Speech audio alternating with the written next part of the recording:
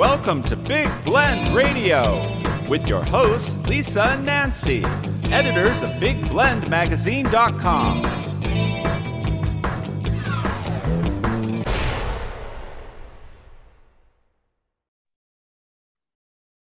Hey everyone, welcome to Big Blend Radio's fourth Friday Nature Connection show. Normally Nancy's here with me and Margot Carrera, who's a nature photographer. Together we love to talk about wildlife conservation, the environment, and you can also keep up with everything we do with parks and public lands if you go to nationalparktraveling.com. But today we are going to talk about public lands, and then we're going to talk about wolves. We have Eli Francovich joining us. He's a journalist who covers the environment and conservation and outdoor recreation out in the beautiful state of Washington for the Spokesman's Review.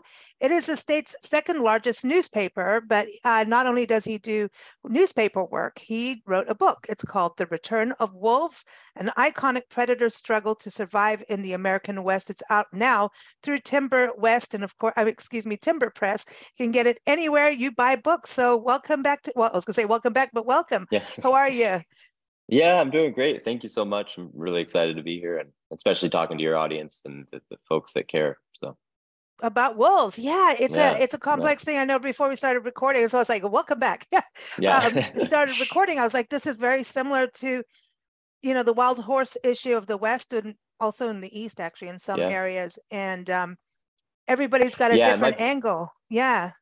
And my book is very, it focuses quite a lot on Washington State and Idaho, but I think it has broader sort of relevance for any sort of conservation and question of coexistence, because that's just that's just becoming increasingly pressing, right? As more people and more wild animals are trying to figure out how to live together. So. Yeah, it's kind of like, these wildlife corridors that we're creating, like even over highways and things like that, like what California has done. And it is coexistence, but there's fear, there's money involved too, because of the ranching. If a wolf takes out, cattle, then people get a little pissy about it. Yeah, it has an impact. Yeah, certainly. Yeah. So what got you started in actually going out and covering wolves as a whole? I know obviously you're covering conservation in the environment, but wolves. Yeah. Well, yeah, I'll give just a little background on wolf recovery in the Western U.S. and also my life. So I grew up in Idaho, southern and also northern Idaho. And then I've been in Eastern Washington for a decade now. And yeah, it's a beautiful place. I mean, I love the Western U.S. in general, particularly where I live. It's just gorgeous, and a lot of relatively wild space and animals. And one of those animals is gray wolves, of course, now. And for those that don't know, wolves used to be one of the most widely distributed land mammals on planet Earth. They live in this amazing array of habitats. They can live in the desert, and then they can also live in like -40-degree tundra and the Arctic, right? So they're just incredibly versatile that way. But starting sort of with European colonization of the Americas, there was a really concerted and focused effort to trap and kill off the wolves. And that was partly, a financial and like lifestyle choice, right? Because of grazing cattle and sheep and what else. But then there's also sort of almost like a religious and philosophical desire to tame the wilderness, and wolves have always sort of represented the wild. I think, I have a couple different ideas on that. Maybe we chat about it later. But so all to say that by the 1920s and 30s, wolves were pretty much gone from the lower 48. There's a few pockets here and there and a few sightings here and there, but mostly gone. And that began to change in the 1990s, and that's when the federal government reintroduced wolves to Yellowstone National Park, and then also some places in Idaho. And those populations grew, they did well, and they began to expand out and spread out. And so they reached Washington State, which is, west of Yellowstone and Idaho, in 2008. Well, there was wolves there, sightings here and there, but the first sort of reliable reproducing pack was in 2008. And since then, the population of wolves in Washington has grown every year, usually like 12% or more even. So they're doing pretty well, but they've caused all sorts of social and political and cultural division, because wolves in Washington and most Western states are living obviously in rural areas. And Right. so the people that live there, ranchers and farmers and loggers and what else, they have taken on the brunt of the coexistence work, right?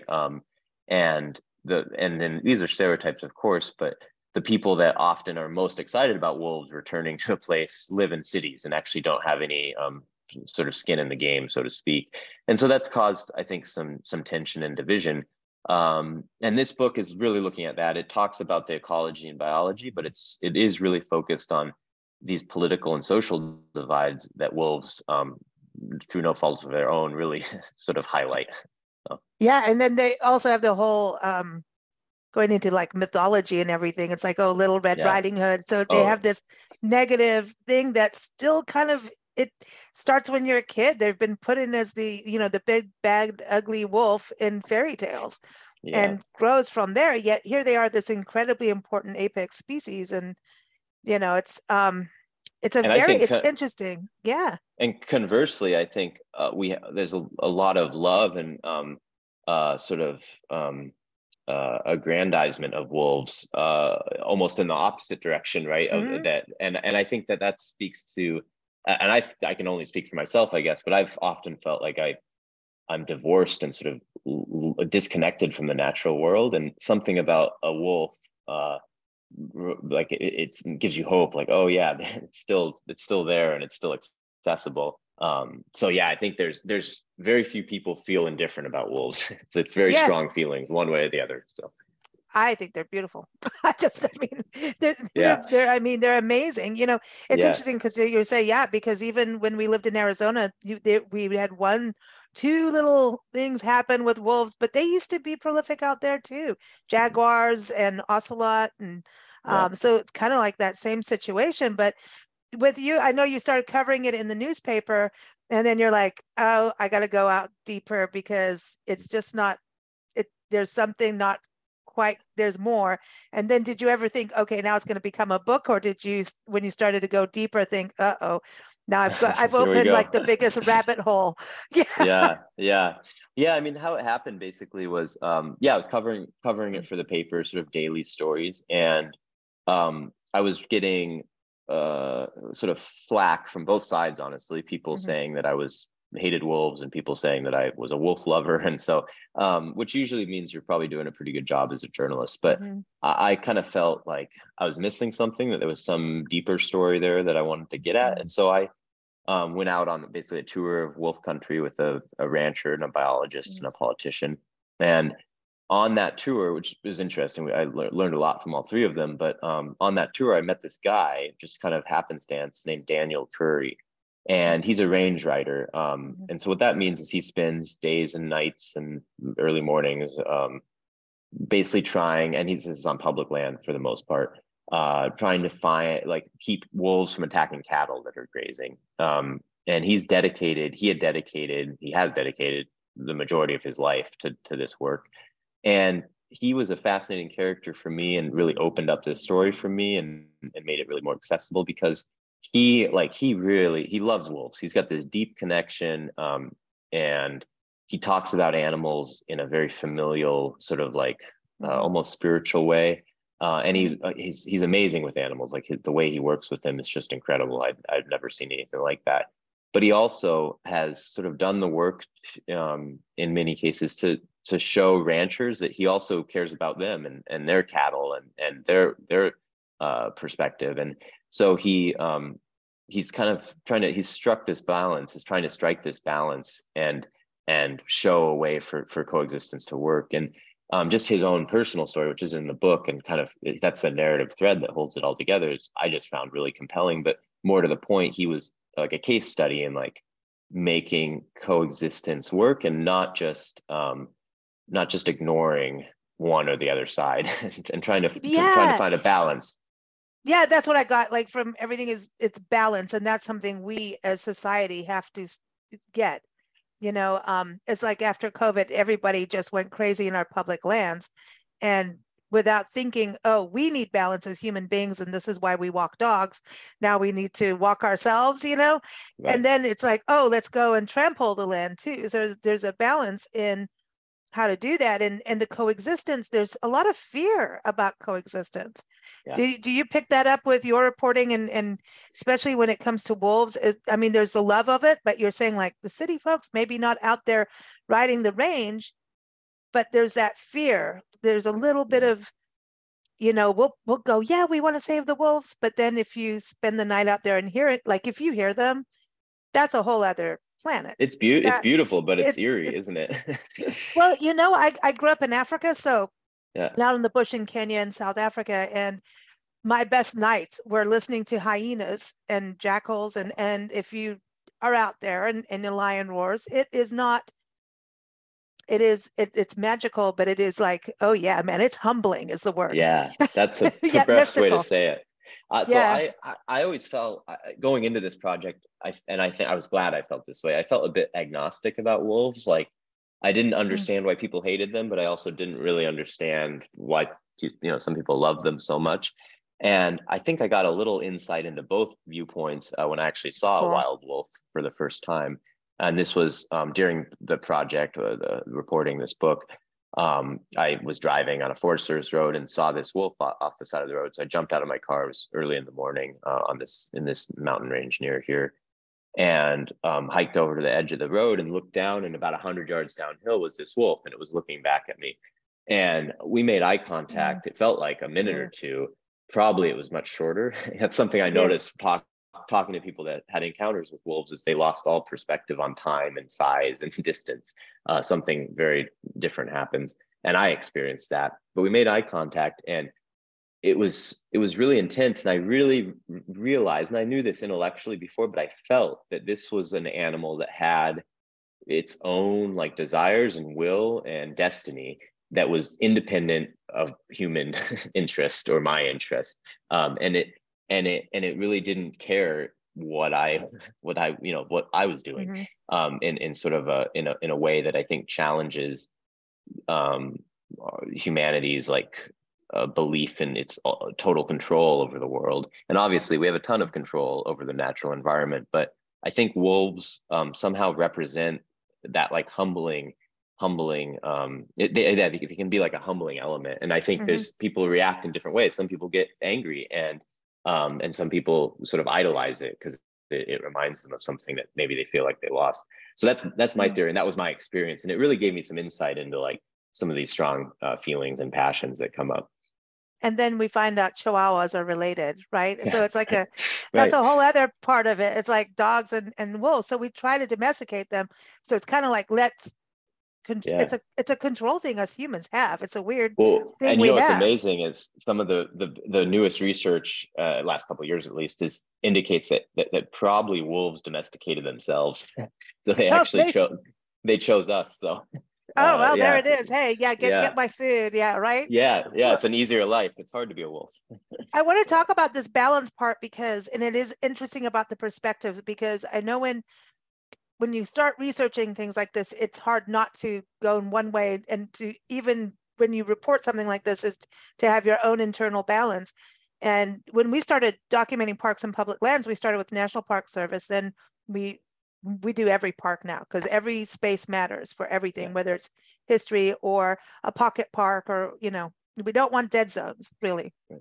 And so we started working with the Forest Service, who got mad at us for just doing Park Service stuff. And they said, well, we're underfunded too. Like, and we got all these, we got the earfuls.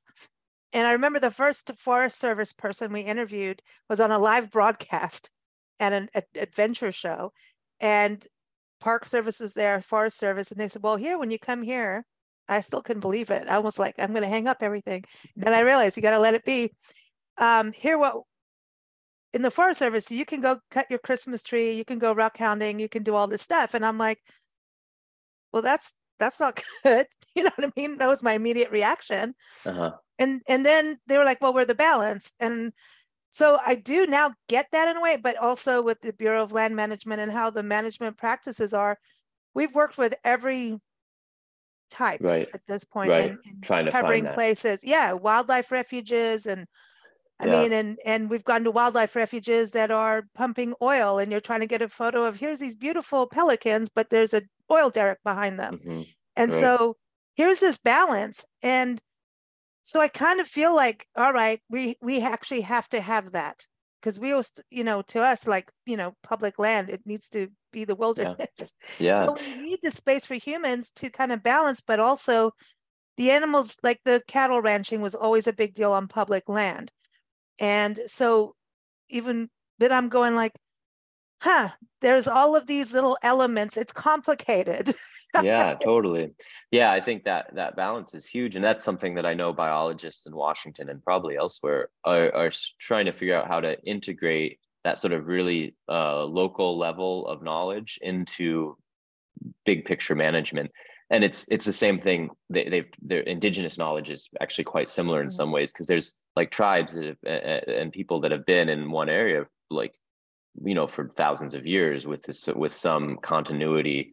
And they know that place in a really intimate way. And then how do you interface that with like, the scientific method and modern ecological management and all of that. And I think that's something biologists here are really trying to work with, because the people in Washington state who are having to learn to coexist with wild carnivores, they have a deep connection to the place they live in most cases. Of course, there's exceptions, but I would say the average cattle rancher really care, at least in Washington and in smaller cattle ranchers, really, they do really care about the environment they're working in. They just have a different view of what that means. Like, obviously they're ranching, so it looks a little different, but and so you can't just discount that, even if maybe it needs to be tempered sometimes with other perspectives.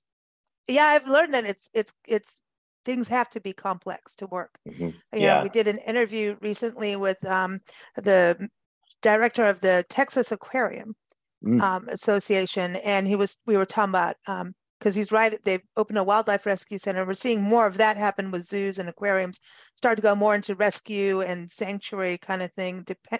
It's different everywhere. So everything I'm saying, don't yell at me, people, of any of it. It is what it is.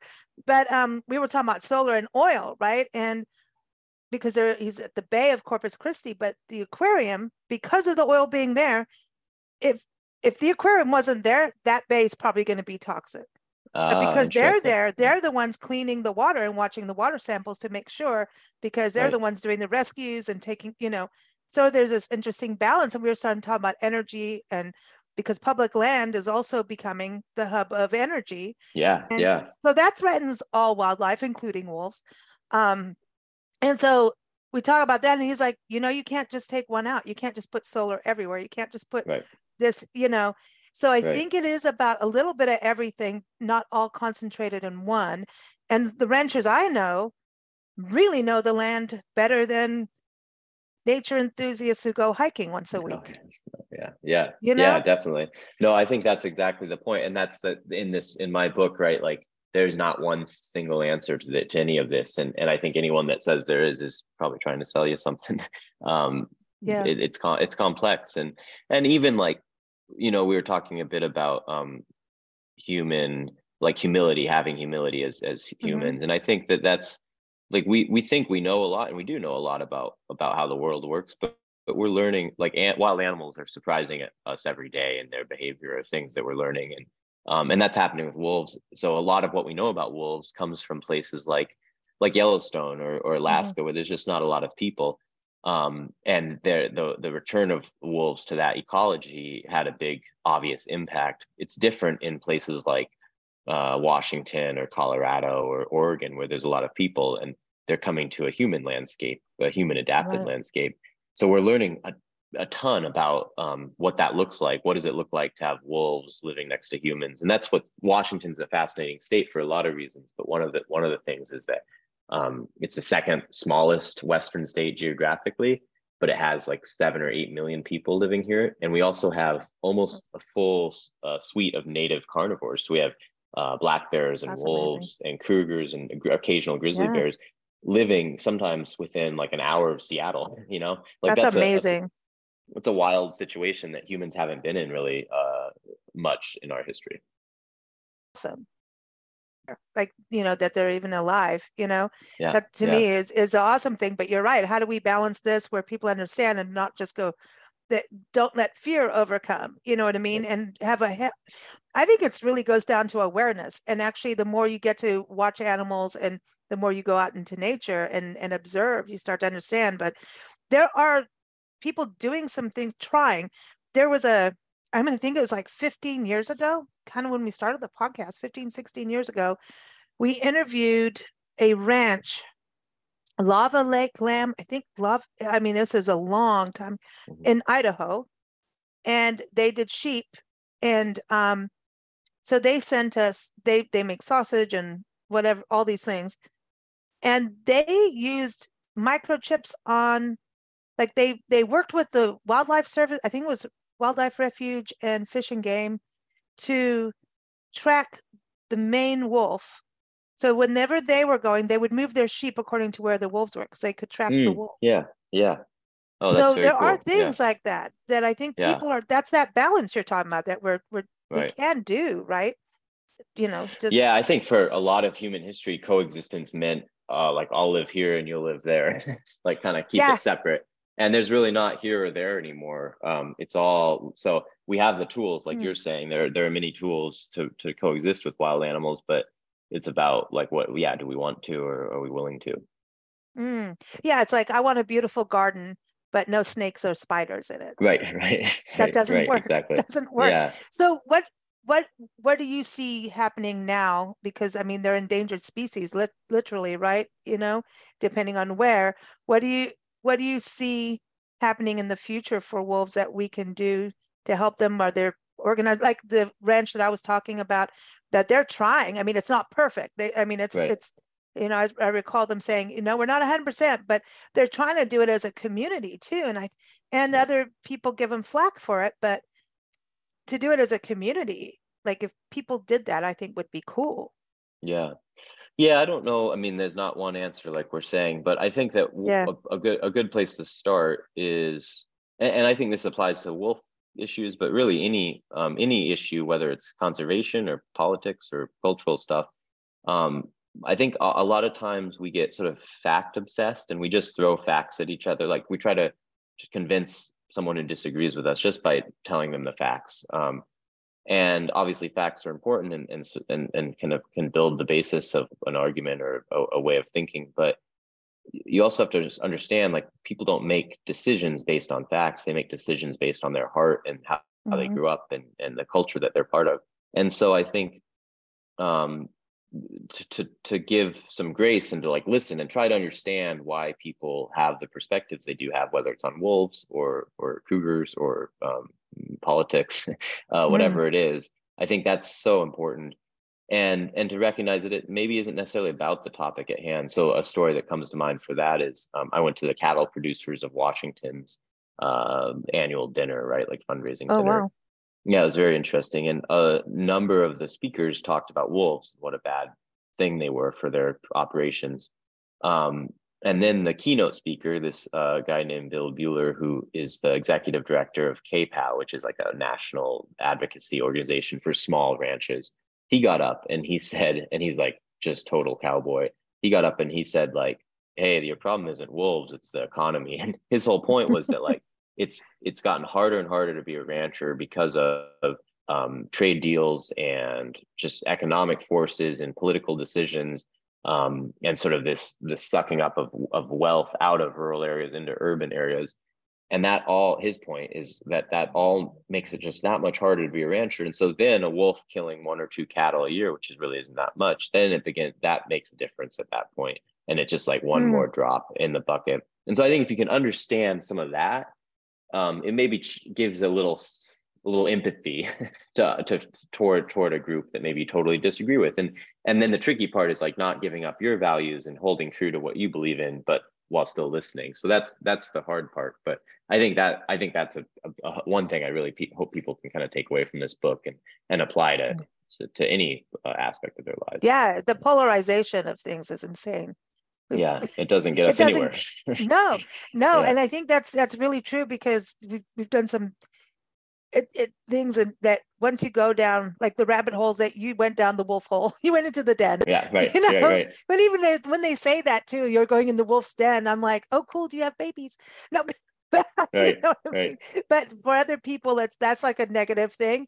But but when you go into that and you're seeing all the different perspectives, it's like you can find some balance there. But I kind of go with that guy on all these different deals that are done. Like from when we did the wild horse thing, it was like the ranchers versus the wild horse lovers. And then, it's like because they're fighting over the public land that the ranchers are paying. At that time, and we were really involved in that, was years ago, but we're still, keeping our ear to the ground. The ranchers were only paying like, I think maybe $4 a head of cattle to graze them on public land or something like that. Yeah, it's very cheap. I don't know exactly what it is now, but it's very cheap. Yeah. So everybody was like, why are we doing this to our public land and all of that? So I think it's just kind of, it's deals that are done that maybe don't even involve the people that are now upset about. You know what I mean? It's like right. Yeah, it's stuff that's happened years before. Yeah. Yeah. So it's like if we get together, that's an important thing, Right. So yeah, so communication. Yeah, I think that's key. And then specifically, I mean, to the wolf stuff in specifics, I think there's a lot of so range riding, which is the main character of my book, is a range rider, right? And he goes out on a horse or an ATV and tries to keep wolves away from cattle. That's like one of these tools. It's not the only tool, but it's one of these tools for coexistence with wolves. And there's actually an ongoing study right now in a number of Western states trying to figure out and sort of make it scalable coexistence strategies and see how effective they are and what sort of best practices are for it. Because up until now, it's been a bit hodgepodge, people figuring it out on the fly, and some of it works just incredibly well. But to try to standardize it, to make it like a tool set that states and communities can pull from and have some trust that it will work. So. What about the fact is once wolves go in there, the ecosystem starts to balance and get more prolific itself. So they start to actually eat what they normally would eat. Do you see that happening if we, and then maybe they would kind of move away from the cattle? Is there anybody talk about that? Yeah, that definitely seems to happen a bit. I think that the impact of the ecosystem balance, which wolves can kind of help, that is super noticeable in places like Yellowstone where there's not a lot of humans. It's a little more muted, from my understanding, in places like Washington. Where it's just not as clear cut because there's just a lot more going on. There's more roads, there's more people, there's more dogs and everything else. But all that to be said, the number of wolf attacks on cattle in Washington are fairly low. It does happen, of course, and there's some research that indicates that for every attack that you find, there's a couple that you don't find, and that wolves just being around can decrease weight for the weight of the cattle and increase sort of miscarriages and this sort of thing, all of which impacts the ranchers. All that being said, it's a relatively low amount. So wolves are finding they're eating other things, right? And they're very adaptable. Wolves on the coast will eat fish, and wolves in Minnesota will eat beavers, and so they're super adaptable and omnivorous in that way. Cool. I haven't seen one in the wild. I've seen them. It's cool. It's really cool. I have not done that, but I understand what you mean about that eye contact of, that just chill out, man. Yeah. But I think it'd be cool, like to just experience and just move on, let them be. Yeah. Yeah, totally. Yeah. It's hard where I live. It's pretty mountainous and treed, and so I know people who've spent their whole lives trying to see wolves and haven't. So it's kind of, it can be difficult. It's not like in these broad open plains, maybe in like Yellowstone or something, where you can get a spotting scope and really find them. Yeah. So, yeah. What was it like writing a book after doing articles and having to be so fast, that fast turnaround, and then suddenly now it's a book, and it's like, how was that process? It was a whole mind shift. It was really fun, and it's something I'd always wanted to do. But it definitely, that change, switching gears from daily work to long-term project, like a book length, it took a bit. And I had to sort of change how I thought, because a lot of the stuff, like the way I normally approach it, would be irrelevant by the time the book came out. So Yeah, it was a cool process. Yeah, I really enjoyed it's a story too. That's what people should know as well. It's a story. And that's what I tried to do. I mean, it's a nonfiction book, of course, and there's plenty of science and whatnot, but I really tried to make it a narrative experience, and hopefully an easy and enjoyable read. So yeah. I mean, I want to get out there on a horseback. I miss being on horses. Yeah. I spent quite a lot of time, learning how to ride horses and trying to do the range riding thing for my reporting. So that's hard. Range riding is not easy. It's hard work. It's exhausting.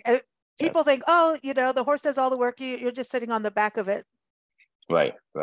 It's exhausting. It is, yeah. Weird hours, bad pay. Yeah, but being out in the wilderness is really cool too. I mean, isn't that why he took that role in his life? Is that he can be out there? Once you're out there, that's the thing. Then you never want to go back. Like to me, that's the hardest thing. It's like, what?